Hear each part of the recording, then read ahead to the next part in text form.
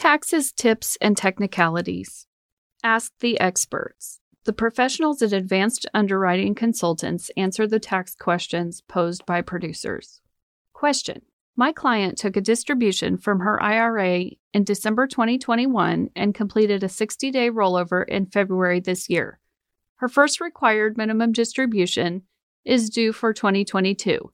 What account value should she use to calculate the RMD? Answer.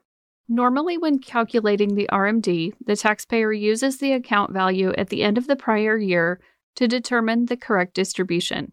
In this case, because the money is in transit as part of an indirect rollover, the IRS has a special rule.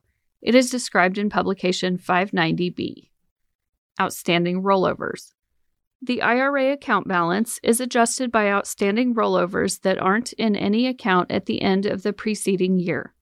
For a rollover for a qualified plan or another IRA that wasn't in any account at the end of the preceding year, increase the account balance of the receiving IRA by a rollover amount valued as of the date of receipt.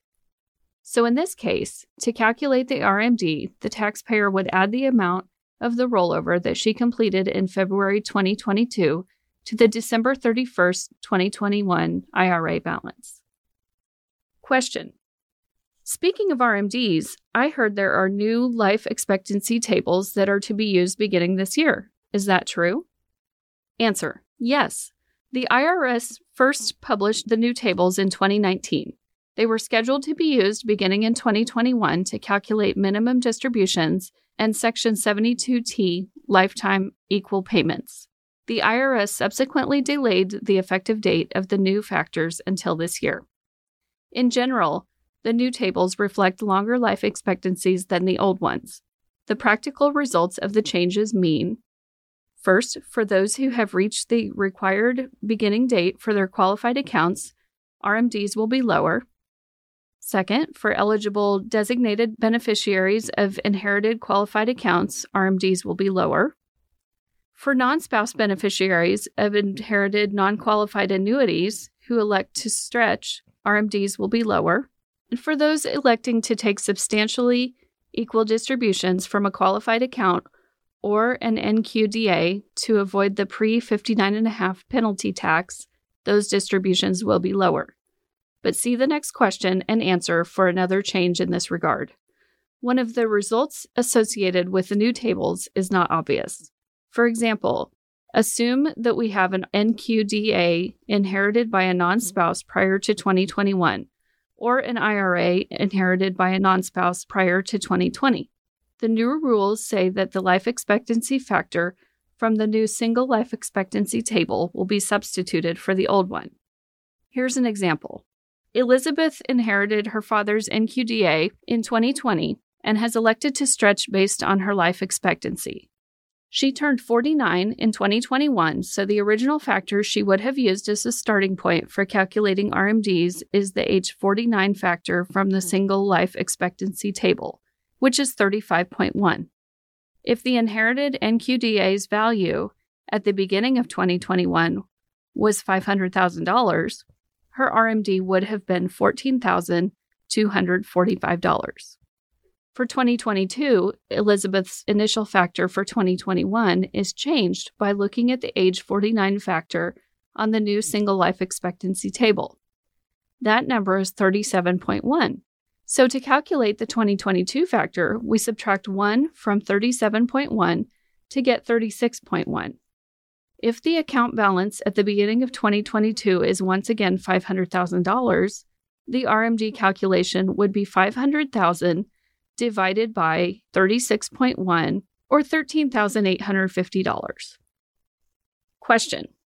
Other than the new tables, have any other changes been made to so-called Section 72T distributions, substantially equal distributions based on life expectancy? Answer. Yes. Qualified plan, IRA, and non-qualified annuity distributions that are part of a series of substantially equal periodic payments made for the life or life expectancy of the employee or the joint lives or joint life expectancies of the employee and his designated beneficiary are exempt from the penalty tax. the IRS issued Revenue Ruling 2002-62, addressing rules governing this exception to the 10% penalty. The ruling sets out 3 acceptable methods for determining payments under a series of substantially equal periodic payments. 1. The required minimum distribution method. 2. The fixed amortization method. And 3. The fixed annuitization method. Each of these methods requires use of a life expectancy table. The regulations provide that the taxpayer can elect the Uniform Lifetime Table, the Single Life Expectancy Table, or the Joint and Last Survivor Table. Once begun, Section 72T says the payments must generally continue for the longer of 5 years or to the taxpayer's age 59 and a half. Most commonly, taxpayers choose the fixed amortization method or fixed annuitization method to calculate Section 72T distributions, as these yield the highest payouts. In Revenue Ruling 2002-62, the IRS prescribed a present value interest rate to be used of not more than 120% of the federal midterm rate. In recent years, 120% of the federal midterm rate has not been higher than 4% since 2008, and in some months was less than 1%. That meant Section 72T distributions were relatively lower than in a higher interest rate market.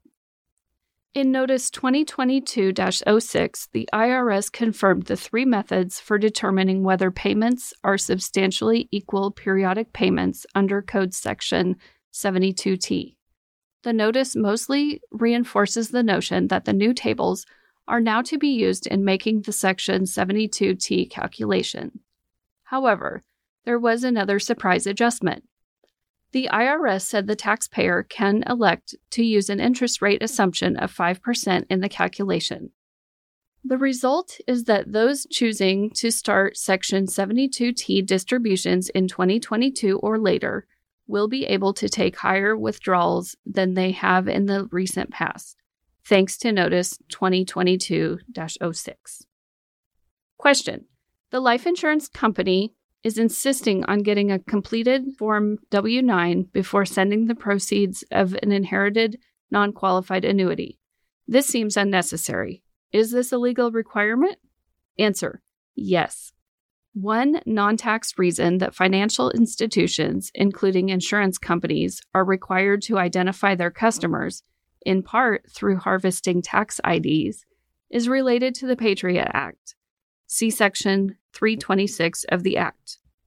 The IRS also requires a financial institution, including insurance carrier, to collect and then verify a taxpayer's tax ID. If the proper steps are not followed, the carrier is subject to a penalty. Eventually, if the proper TIN information is not obtained through the steps described in the chart, the carrier must make backup tax withholding of 24% on taxable distributions to the person who has not provided a tax ID. Question: I have advised my 75-year-old client with a substantial IRA balance to make charitable gifts directly from the IRA using the qualified charitable distribution technique. The insurance company is going to send the client a check made out to the qualified charity. Is this procedure acceptable? Answer: yes. The situation is similar to a direct rollover of a qualified employer account to the client's IRA. The qualified plan administrator may choose to send a check made out to the IRA custodian in care of the client. The client will be responsible for delivering the check to the IRA custodian. Even though the process may take more than 60 days in some cases, the procedure is a direct rollover, rather than an indirect one subject to the 60-day time limit. The logic validating the process is that the client is unable to do anything other than to deliver it because the client is not the payee. We believe that logic extends to the QCD situation where the IRA check is made out to the charity but sent to the client. Want more? The attorneys at UAC are available free of charge thanks to your relationship with Advisors Excel to help you answer the tough tax and technical questions posed by your clients. Contact your VP of Advisor Development at 866-363-9595 for more information. Are you looking for a way to strengthen your relationships with clients and prospects? Consider subscribing to AUC's monthly publication Golden Bullets at advancedunderwriting.com/newsletters/golden-bullets. Advisors Excel is not affiliated with Advanced Underwriting Consultants, nor do we guarantee the accuracy or quality of their services. This article is designed to provide general information only on the topics covered. Producers are ultimately responsible for the implementation and use of this information. Discussion of securities and securities transactions by those lacking the appropriate registration places their insurance license at risk.